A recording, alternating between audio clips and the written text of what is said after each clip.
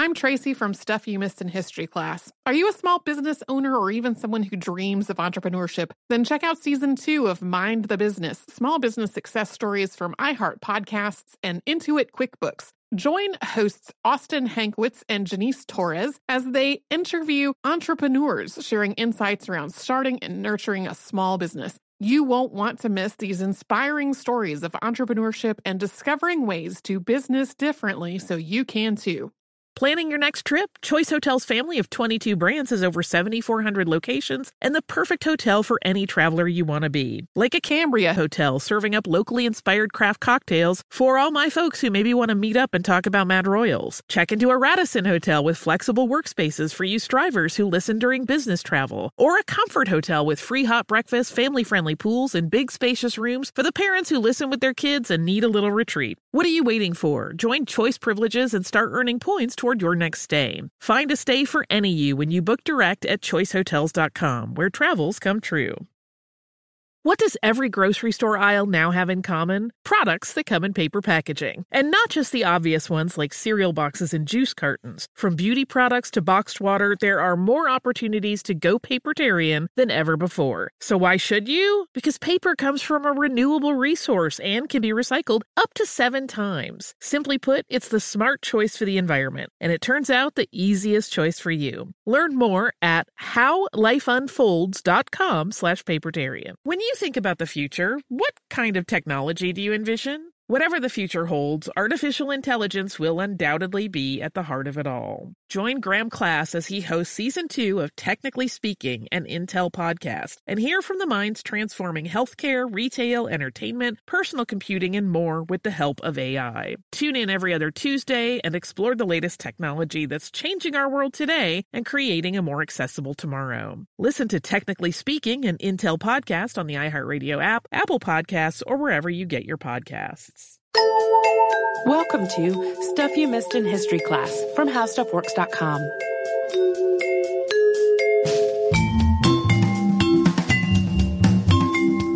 Hello and welcome to the podcast. I'm Holly Fry. And I'm Tracy V. Wilson. So I went on vacation and I found out about a thing and then I came back and I don't want vacation to be over, so we're going to talk about that thing. This happens to both of us from time to time. Like, yeah. even if I go on vacation and I think, okay, I'm just gonna take a breather and not think about work-related things. Oh, yeah. I'll be walking around and find some fascinating thing that then becomes an episode of the podcast. Yeah, that is exactly what happened. I was so sworn, because there's been a lot of stuff going on. I've been very busy and very stressed, and I was so sworn that I was not going to deal with work stuff for the week that we were away. And then about 3 days in, I was like, oh, dang it. I'm totally doing it.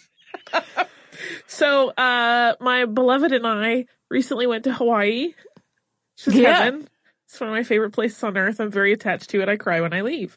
And the resort that we were at, had a lot of Menehune theming, because we were at Disney's Aulani. They have a whole thing about it. And there are these like little figures that are everywhere in playful poses, and they're kind of hidden in plants and in corners. And we had been talking to one of the staff about other things, and my husband asked about it, and that gentleman described the Menehune as Hawaii's leprechauns. And then one of his colleagues that was nearby was like, that is way too simple. Like, that's not really right. You're telling these people something that they're going to not understand later. So then I was like, okay, break it down. And then I wanted to go do a bunch of reading about it. So here's the thing. This becomes one of those history pieces that is very tricky to examine for a couple of reasons. For one, the Menehune, and we'll tell you exactly what they are. And I shouldn't have used the word exactly because there is no exact, but they're part of an oral history. And of course, that in and of itself is sort of a place where it's easy for facts to get a little shifty. And then once it starts to appear in books and other media that's written by outsiders, this whole thing is often sensationalized or misinterpreted. For example, there are episodes of shows like Finding Bigfoot that talk about the Menehune, and I'm not throwing any shade to that show if you love it, but that is definitely more geared toward enticing viewers with tantalizing myth stories that are framed as possibly real. more than maybe sort of really delving into like anthropological reasons for mythology and whatnot. And there was actually another show, and I'm forgetting the name of it, that I found on the History Channel that kind of had the same even impetus point as me, where it's like, we're at Disney's Aulani and they have these things and we're going to search it out. But even so, it wasn't, and which seemed lovely. But again, it gets into this weird interpretation thing where you want to get viewers in. And so you maybe like their cuts to commercial clearly were all cliffhangers about these little people were real. So we don't want to do that. The other problem is that this story has also been used as part of tourism branding. It's even, Menehune have even appeared on like product branding, and it's part of this sort of casual storytelling that gets told. If you go to any like Hawaii, tourism site, they probably have something about it. And so it gets kind of put in this narrative that's about being really fun, but that sort of steps it farther and farther away from any sort of historical record that we actually have. So I thought it would be fun to actually really delve into this sort of legend and myth area and talk about why it continues to be a thing, how it has shifted, etc. So that's what we're doing today. You guys get to come on Holly's extended I Can't Bear to Be Back in Reality vacation episode. So first, we will talk about the legend of the Menehune. It's estimated that the Hawaiian Islands were first occupied by humans somewhere between 300 and 800 CE. So these earliest inhabitants arrived in canoes, having traveled from the Marquesas Islands, which is about 2,300 miles south of the Hawaiian Islands. So also there in the Pacific Ocean. For a sense of distance, right, as a modern day flight, that would still take hours and hours and hours. And that is with the benefit of modern technology and guidance systems. So this journey by canoe from the Marquesas Islands, presumably navigating via the stars, would have been no joke whatsoever. And those early settlers landed on Hawaii's Big Island, and then using the plants and other resources that they brought with them, they set up an agrarian culture. A second wave of Polynesian peoples is believed to have arrived in the Hawaiian Islands around 1100. And this wave was from Tahiti, and sometimes it's described as an invasion. Their arrival is characterized as one in which the newcomers conquered the inhabitants who were descended from that earlier group from the Marquesas Islands. Yeah, sometimes it sounds like there was some aggression, and other times it's just described as that previous group was basically terrified of these newcomers and kind of ran. But according to the legend, the tiny people known as the Menehune were on Hawaii before either the Marquesas or the Tahitian Islanders. And we're going to talk about how these three groups actually all tie together in this myth a little bit later in the show. So these tiny folks, described as being 2 or 3 feet tall, vary approximately a meter. Yeah, you'll see a range in there too. Some will say as small as 6 inches even, but most of the averages are between 2 and 3 feet. Yeah, and they're said to have lived on the Hawaiian Islands before any humans arrived there. Sometimes they're described as an ongoing hidden forest culture that still exists today, with sightings still being reported from time to time. And there are a number of different stories about how the Menehune may have arrived in the islands. Many of them involve some kind of nature-linked, polytheistic spiritual stories that are common in the Hawaiian religion. While the Menehune are sometimes described as a sort of Hawaiian analog to creatures like leprechauns, as I mentioned in the intro, or elves, fairies, or gnomes, there is a really significant distinction. And it's that Menehune are not generally described as having any sort of magical powers. They are just small people who live in the forest and have an incredible work ethic. And the Menehune are described as skilled craftspeople. According to legend, they build at night, and if anyone were to see them at work, the work would be abandoned. So this really reminds me, for an analog that is maybe not so far off base, the story of the shoemaker and the elves. Very similar. While the most extreme versions of this late-night work myth say that the Menehune would build entire structures overnight, other versions merely suggest that they just worked at night, but there could be successive nights of labor on a given project. Yeah, it kind of depends who, obviously some of the older, more deeply mythological ones suggest that they had like one night to complete huge things. That strains credulity. And they have been credited with building everything from temples to canoes. But we are going to talk about 4 specific sites that are attributed to them. 2 we'll kind of talk about very briefly, the 3rd a little bit longer, and then the 4th we'll get into more detail. But at the end of those 4, you will see why those were the ones we chose. The first is Necker Island. On Necker Island, which is a small northwestern island in Hawaii, there are 33 shrines that are made of stone, and they're often called artifacts of the Menehune. According to legend, Necker Island was the last refuge of the Menehune as they fled other Polynesian peoples who had moved to the islands. In 1988, Necker Island was added to the National Register of Historic Places. And on the Big Island, Kahaluu Bay is famed as a surfing center, but it has its own connection to the Menehune. There is a breakwater in the bay called the Kapa'o Ka Menehune. I have probably pronounced that wrong, even though I had people from Hawaii pronounce it for me while I was there. And this is a long line of stonework rock formations that may have at one point extended to completely close off the bay. And according to legend, the Menehune wanted to make the bay into one big fish pond. But a high priest wanting to preserve the great surfing there in the bay tricked the Menehune into halting their work by having a rooster crow in the night. And so according to this story, the Menehune, having heard the rooster, believed that the morning had arrived, and so they left their labor, never to return to it. In 1974, the area around the bay was added to the National Register of Historic Places also. The 3rd spot is the Alekoko Fish Pond, and that's about a half-mile inland from Nawiliwili Harbor on the southeast coast of the island of Kauai. And this pond represents early fish farming. It is made up of a dirt wall with a stone face that cuts off a river bend and creates a fish pond. It's really quite clever. And the wall extends about 5 feet, a little less than 2 meters above the water, and it's 4 feet, so like 1.3 meters wide. It's believed that this pond is more than 1,000 years old, and that stone-faced wall, according to legend, was built by the Menehune. It's the oldest fish pond on the island of Kauai, and it's described in its National Register application as, quote, the best example of an inland fish pond in the entire state. So that document, by the way, also mentions the Menehune as its builders. And this lush, vegetation-friendly Alekoko Fish Pond, which is also known as the Menehune Fish Pond, was added to the National Register of Historic Places in 1973.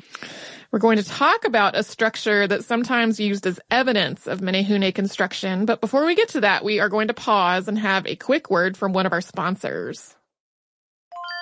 I'm Tracy V. Wilson from Stuff You Missed in History Class. Did you know small businesses make up 99.9% of all businesses in the United States? The world is powered by entrepreneurs, and if you're a small business owner or even someone dreaming of starting your own business, then you'll want to check out Season 2 of Mind the Business, Small Business Success Stories from Ruby Studio, from iHeartMedia, and Intuit QuickBooks. And every episode, hosts Austin Hankwitz and Janice Torres talk to entrepreneurs about how they've grown from the lessons of launching and nurturing a small business and how they have found success being their own boss. From the excitement of first starting out to finding the right tools and resources to process invoices and payments like QuickBooks Money, you won't want to miss these inspiring stories of entrepreneurship and discovering ways to business differently so you can too. And if you're a small business owner or even someone dreaming of starting your own business, then you'll want to check out Season 2 of Mind the Business, Small Business Success Stories from Ruby Studio, from iHeartMedia, and Intuit QuickBooks. Planning your next trip? Choice Hotels has a stay for any traveler you want to be, with 22 brands and over 7,400 locations. Whether you're a business traveler, a family road tripper, someone who wants to seek out history and maybe make your own, or just planning a quick getaway, Choice Hotels has a stay for any you. Like a Cambria Hotel, where you can be a cocktail connoisseur and sip locally inspired craft beverages at downtown locations in the center of it all. This is a fun way to visit cities with a lot of history and a lot of fun in mind. Or a Radisson Hotel for all our productivity powerhouses out there. With flexible workspaces and on-site restaurants, you'll get the most out of your work trip. You'll get the coffee, the Wi-Fi, and the work done. And we can't forget about comfort hotels. Imagine you're a family road tripper waking up in your big spacious room and then heading down to a free hot breakfast for the entire family, including waffles. So you'll be well fed and ready for the day's adventure, even if that's just relaxing. After that, you're spending all afternoon relaxing by the pool. You deserve it. What are you waiting for? Join Choice Privileges and start earning points toward your next stay. Find a stay for any you. Book directly at choicehotels.com, where travels come true.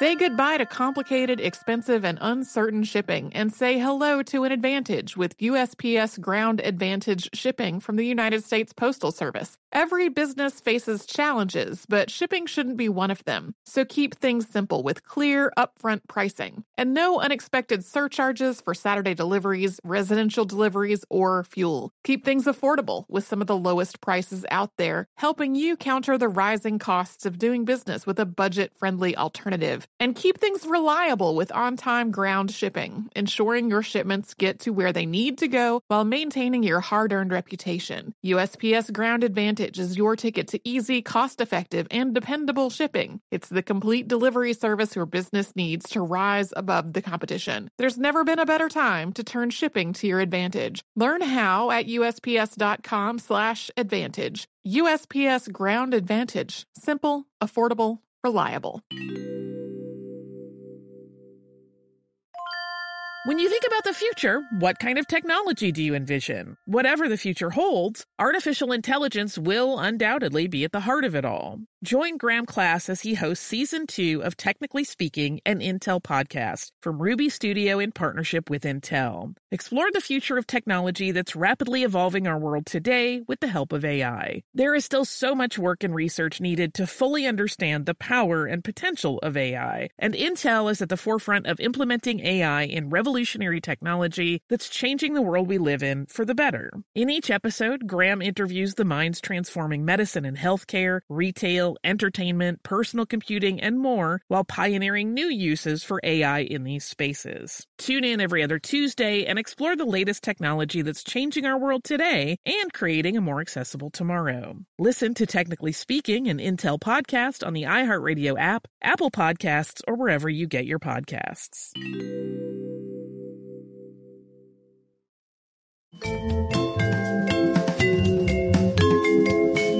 So also on the island of Kauai is perhaps the most famous of the Menehune's attributed works, and that is the Kiki'aola Ditch in Waimea. And this irrigation ditch sits at the meeting point of two rivers, the Waimea and the Makawele, and it's about 7,000 feet inland. This ditch was built, again, according to an application for it to be made a National Historic Site in 1984, as a means of irrigating taro crops. Taro root is used as one of the mainstays of Hawaiian food. Poi is made from beating the root into a paste after it's been baked. If you've never had poi, it's fascinating. I love it. Not everybody does. It's one of those things you can add a lot of other stuff to. We went on a really fun sailing canoe while we were there, and we ended up in a whole big discussion with the crew about poi and how they each eat it, which was hilarious because some of them grossed each other out with their choices. And according to legend, this project, the Kiki'aola Ditch, was built by the Menehune under a directive from King Ola of Waimea, and his name is the Ola in Kiki'aola. And while it is called a ditch, that is maybe conjuring not the correct images, it is actually an interesting feat of engineering. So not only did this causeway transport water at a level above that of the river, but it also turns a corner at a cliff's edge in the process.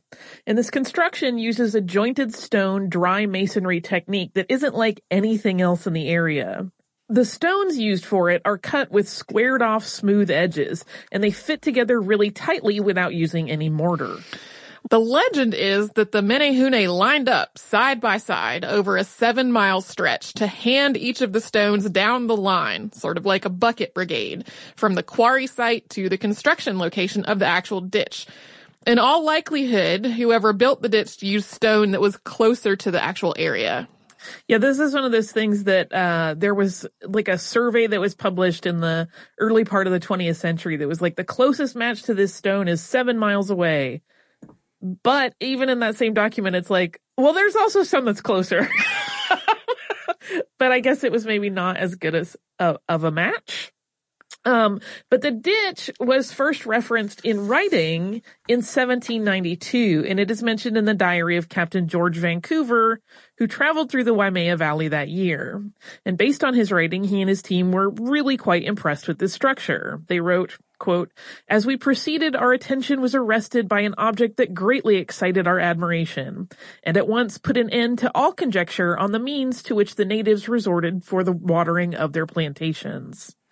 A lofty perpendicular cliff now presented itself, which, by rising immediately from the river, would effectively have stopped our further progress into the country, had it not been for an exceedingly well-constructed wall of stones and clay about 24 feet high, raised from the bottom by the side of the cliff, which not only served as a pass into the country, but also as an aqueduct, to convey the water brought thither by great labor from a considerable distance.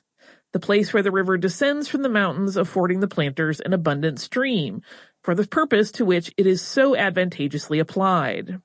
This wall did not less credit to the mind of the projector than to the skill of the builder, terminated the extent of our walk, from whence we returned through the plantations, whose highly improved state impressed us with a very favorable opinion of the industry and ingenuity of the inhabitants." By the late 1800s, the nickname Menehune Ditch was being used in reference to this structure. And as a random aside, in a book about historical irrigation that was written in 1933, Holly found an offhand mention of a theory that a Russian military detachment in a fort near the mouth of the river built the ditch in 1817. The same book points out that since Vancouver's description predates that by a couple of decades, this theory doesn't hold water. I'm so sorry. Holly is apologizing for the pun. I hate puns, and yet there it is. That was my fault. Yeah, it's interesting. I had not seen that Russian military detachment theory anywhere else, and it just kind of popped up in this really sort of obscure book about Hawaiian irrigation history. I was like, what? I couldn't find anything else on it, so... one account of this ditch's creation, written by Westerner William Hyde Rice in his 1923 book, Hawaiian Legends, says, quote, "Ola, the king, obtained the promise of the Menehune that they would build a water lead at Waimea if all the people stayed in their houses, the dogs muzzled, and the chickens shut in calabashes, so that there would be no sound on the appointed night. This was done, and the Menehune completed the water course before daybreak." Only 100 feet, or about 30.5 meters, of the 7,000-foot length of this ditch shows this ancient stonework. There's another 100 feet of bermed ditch that is also believed to be from the original work on the structure, but it doesn't have that stonework. A road was built along the ditch in 1920, and during that time, a lot of modifications were made, really without regard to historical preservation. Additionally, there are pieces of stonework that were taken by residents and construction workers who were working on that road to use them for other uses. So significant pieces of the original ditch have been lost. The ditch does still function as a form of irrigation, though. And as we mentioned a moment ago, an application was filed in 1984 for this ditch to be added to the National Register of Historic Locations, and that application was approved. So that keeps coming up, and if you're counting, that makes 4 sites on the National Register that are attributed either in part or in total to the work of the Menehune. So this is really impressive. We don't generally see a lot of applications for official historical designations that credit an element of mythology for their creation. Like, that's not a thing that comes up over and over. But there are a couple of explanations that have been offered to explain this whole myth from the perspective of what really happened. And I will say, before we get into these explanations, they're not ultra satisfying. So just brace. So one theory that lends the Menehune myth a little bit of real-world validation, though, is that it may have been bolstered by encounters with Japanese travelers to Hawaii.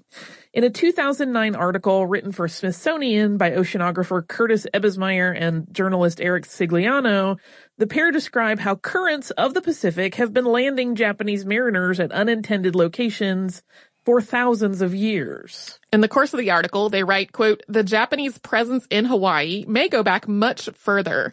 Hawaiian legend recounts that the first Polynesian settlers there encountered diminutive Menehune, little people, marvelous craftsmen who still dwell in deep forests and secret valleys.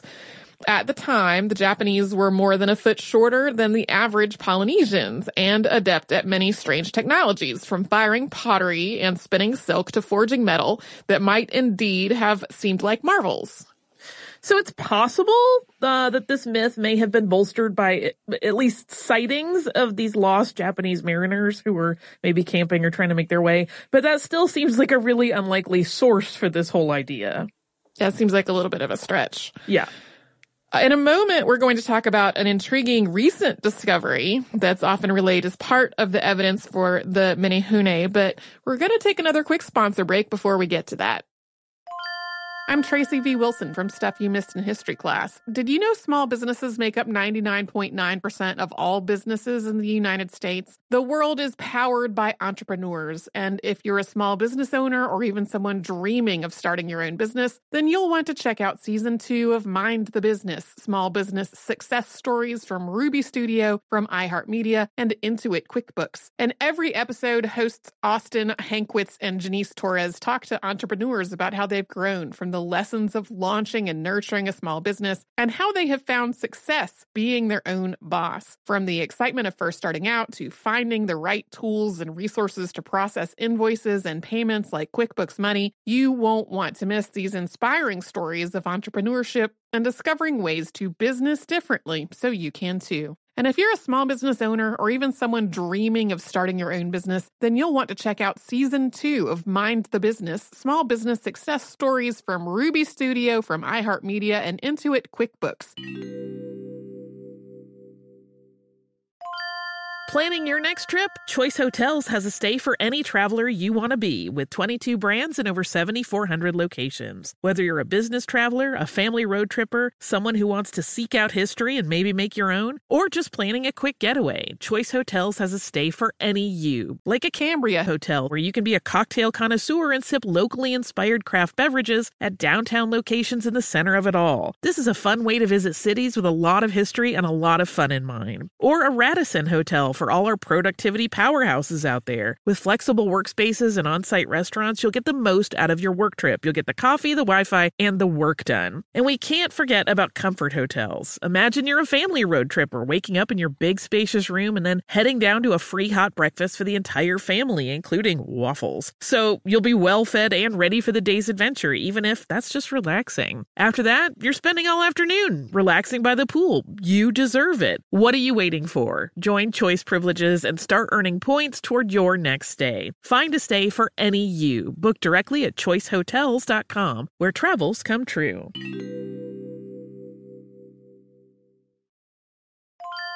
Say goodbye to complicated, expensive, and uncertain shipping, and say hello to an advantage with USPS Ground Advantage shipping from the United States Postal Service. Every business faces challenges, but shipping shouldn't be one of them. So keep things simple with clear, upfront pricing, and no unexpected surcharges for Saturday deliveries, residential deliveries, or fuel. Keep things affordable with some of the lowest prices out there, helping you counter the rising costs of doing business with a budget-friendly alternative. And keep things reliable with on-time ground shipping, ensuring your shipments get to where they need to go while maintaining your hard-earned reputation. USPS Ground Advantage is your ticket to easy, cost-effective, and dependable shipping. It's the complete delivery service your business needs to rise above the competition. There's never been a better time to turn shipping to your advantage. Learn how at USPS.com/advantage. USPS Ground Advantage. Simple, affordable, reliable. When you think about the future, what kind of technology do you envision? Whatever the future holds, artificial intelligence will undoubtedly be at the heart of it all. Join Graham Class as he hosts Season 2 of Technically Speaking, an Intel podcast from Ruby Studio in partnership with Intel. Explore the future of technology that's rapidly evolving our world today with the help of AI. There is still so much work and research needed to fully understand the power and potential of AI, and Intel is at the forefront of implementing AI in revolutionary technology that's changing the world we live in for the better. In each episode, Graham interviews the minds transforming medicine and healthcare, retail, entertainment, personal computing, and more, while pioneering new uses for AI in these spaces. Tune in every other Tuesday and explore the latest technology that's changing our world today and creating a more accessible tomorrow. Listen to Technically Speaking, an Intel podcast on the iHeartRadio app, Apple Podcasts, or wherever you get your podcasts.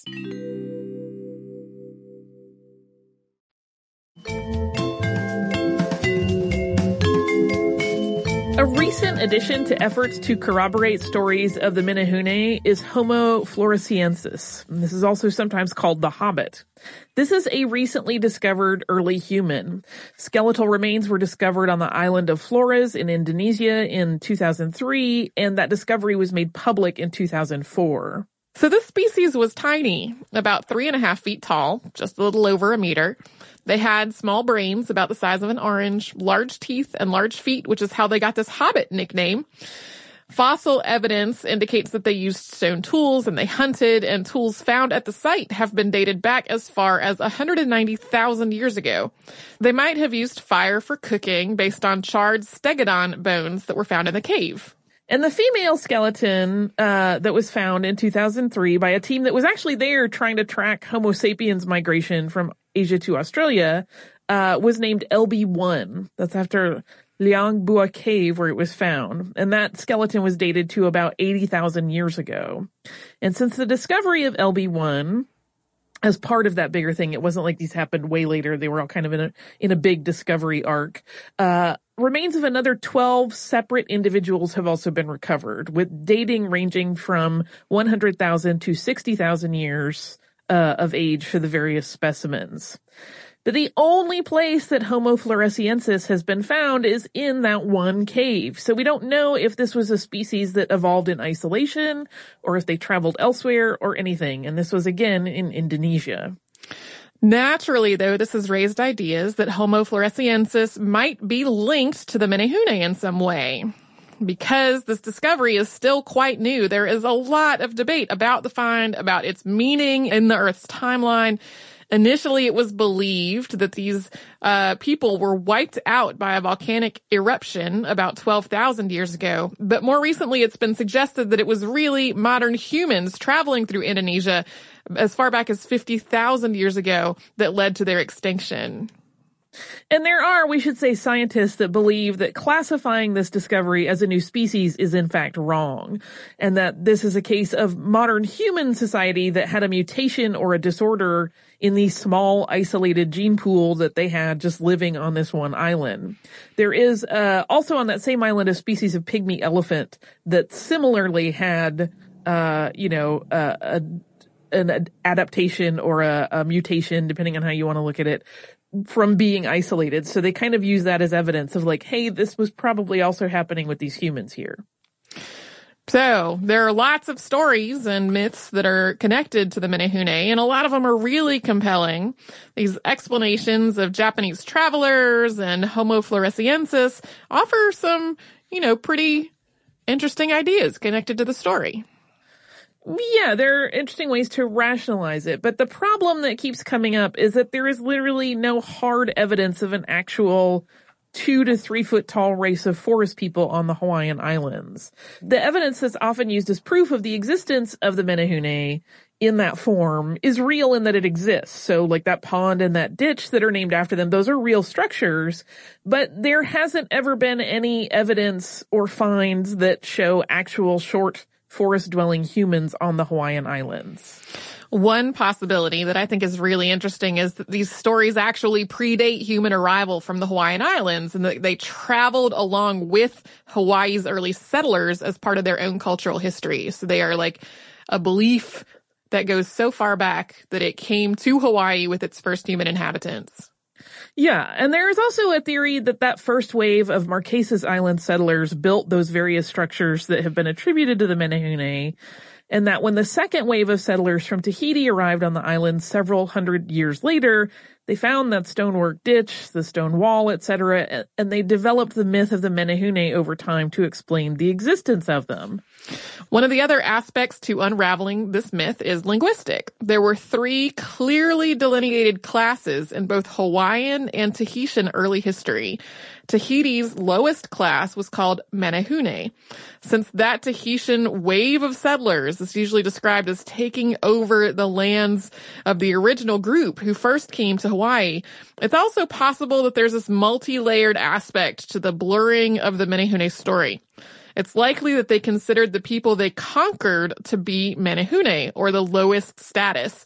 So it's not too far of a jump to consider that over the years and over all the retellings, especially in an oral history context, this meaning of lower transformed into referring to their height instead of to their social class, leading to the idea that they were physically smaller people.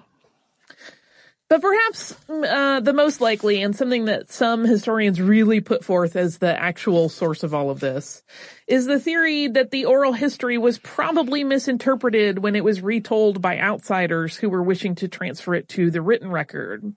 For example, in that 1923 book we referenced earlier called Hawaiian Legends by William Hyde Rice that we referenced, the Menehune are described in pretty quaint storytelling style terms.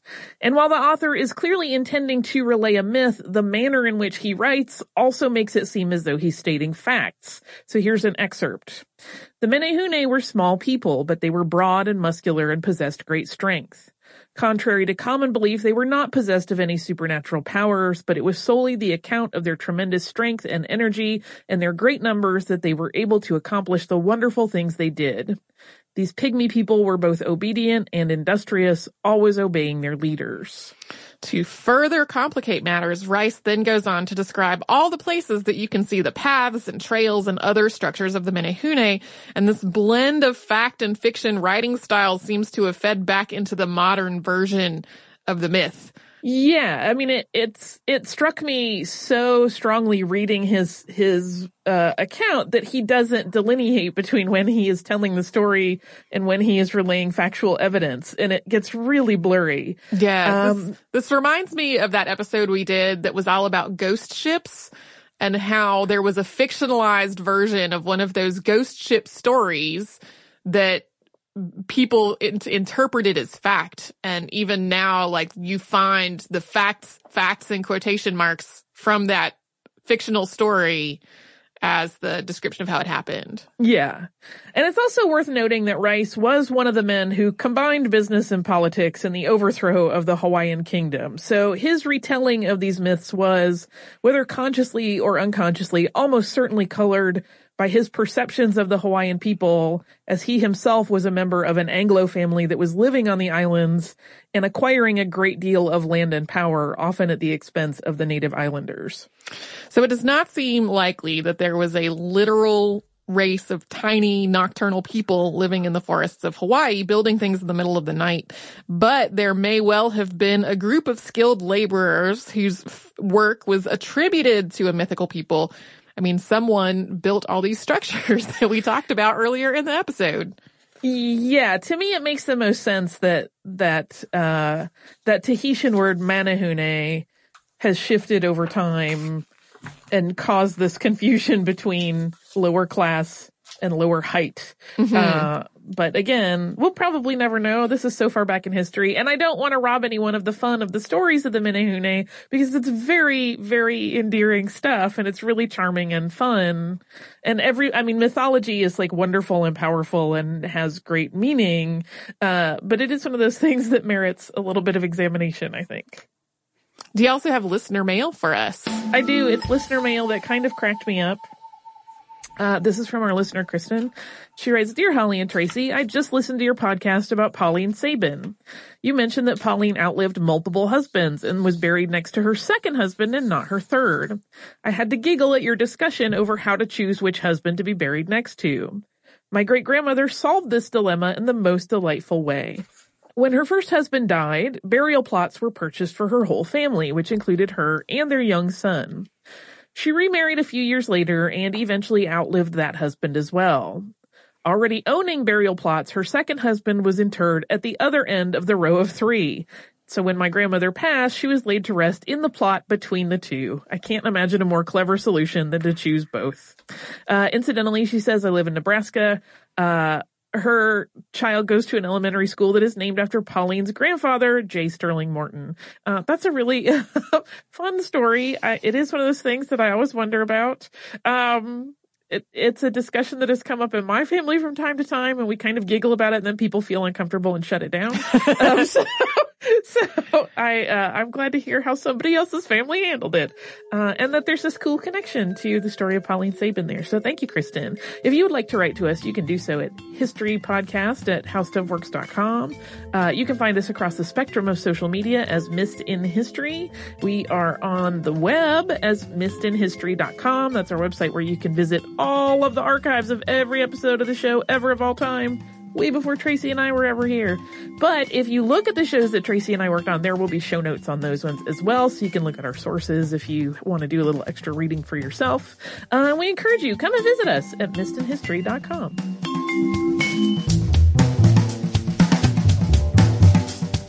For more on this and thousands of other topics, visit howstuffworks.com.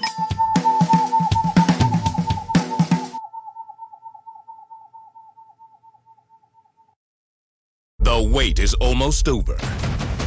Get ready for the 2024 NFL season as the full schedule is announced. Bring it on. Every rivalry, every rematch, every rookie debut, every game revealed. The 2024 NFL schedule release, presented by Verizon, coming in May. Live on NFL Network, ESPN2, and streaming on NFL Plus. Terms and conditions apply to NFL Plus. Visit NFL.com/schedule release to learn more.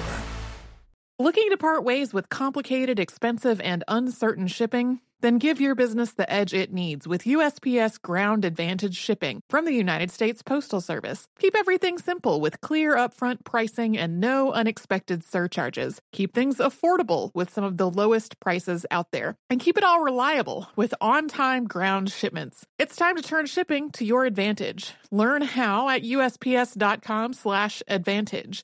USPS Ground Advantage. Simple, affordable, reliable. Xumo Play is your destination for endless entertainment. With a diverse lineup of 350-plus live channels, movies, and full TV series, you'll easily find something to watch right away. And the best part? It's all free. Love music? Get lost in the 90s with iHeart 90s, dance away with hip-hop beats, and more on the iHeartRadio music channels. No logins, no signups, no accounts, no hassle. So what are you waiting for? Start streaming at play.xumo.com or download from the app and Google Play stores today. All you can stream with Xumo Play. This is Malcolm Gladwell from Revisionist History. eBay Motors is here for the ride. With some elbow grease, fresh installs, and a whole lot of love, you transformed 100,000 miles and a body full of rust into a drive that's all your own. Brake kits, LED headlights, whatever you need, eBay Motors has it. And with eBay Guaranteed Fit, it's guaranteed to fit your ride the first time, every time, or your money back. Plus, at these prices, you're burning rubber, not cash. Keep your ride or die alive at ebaymotors.com. Eligible items only. Exclusions apply.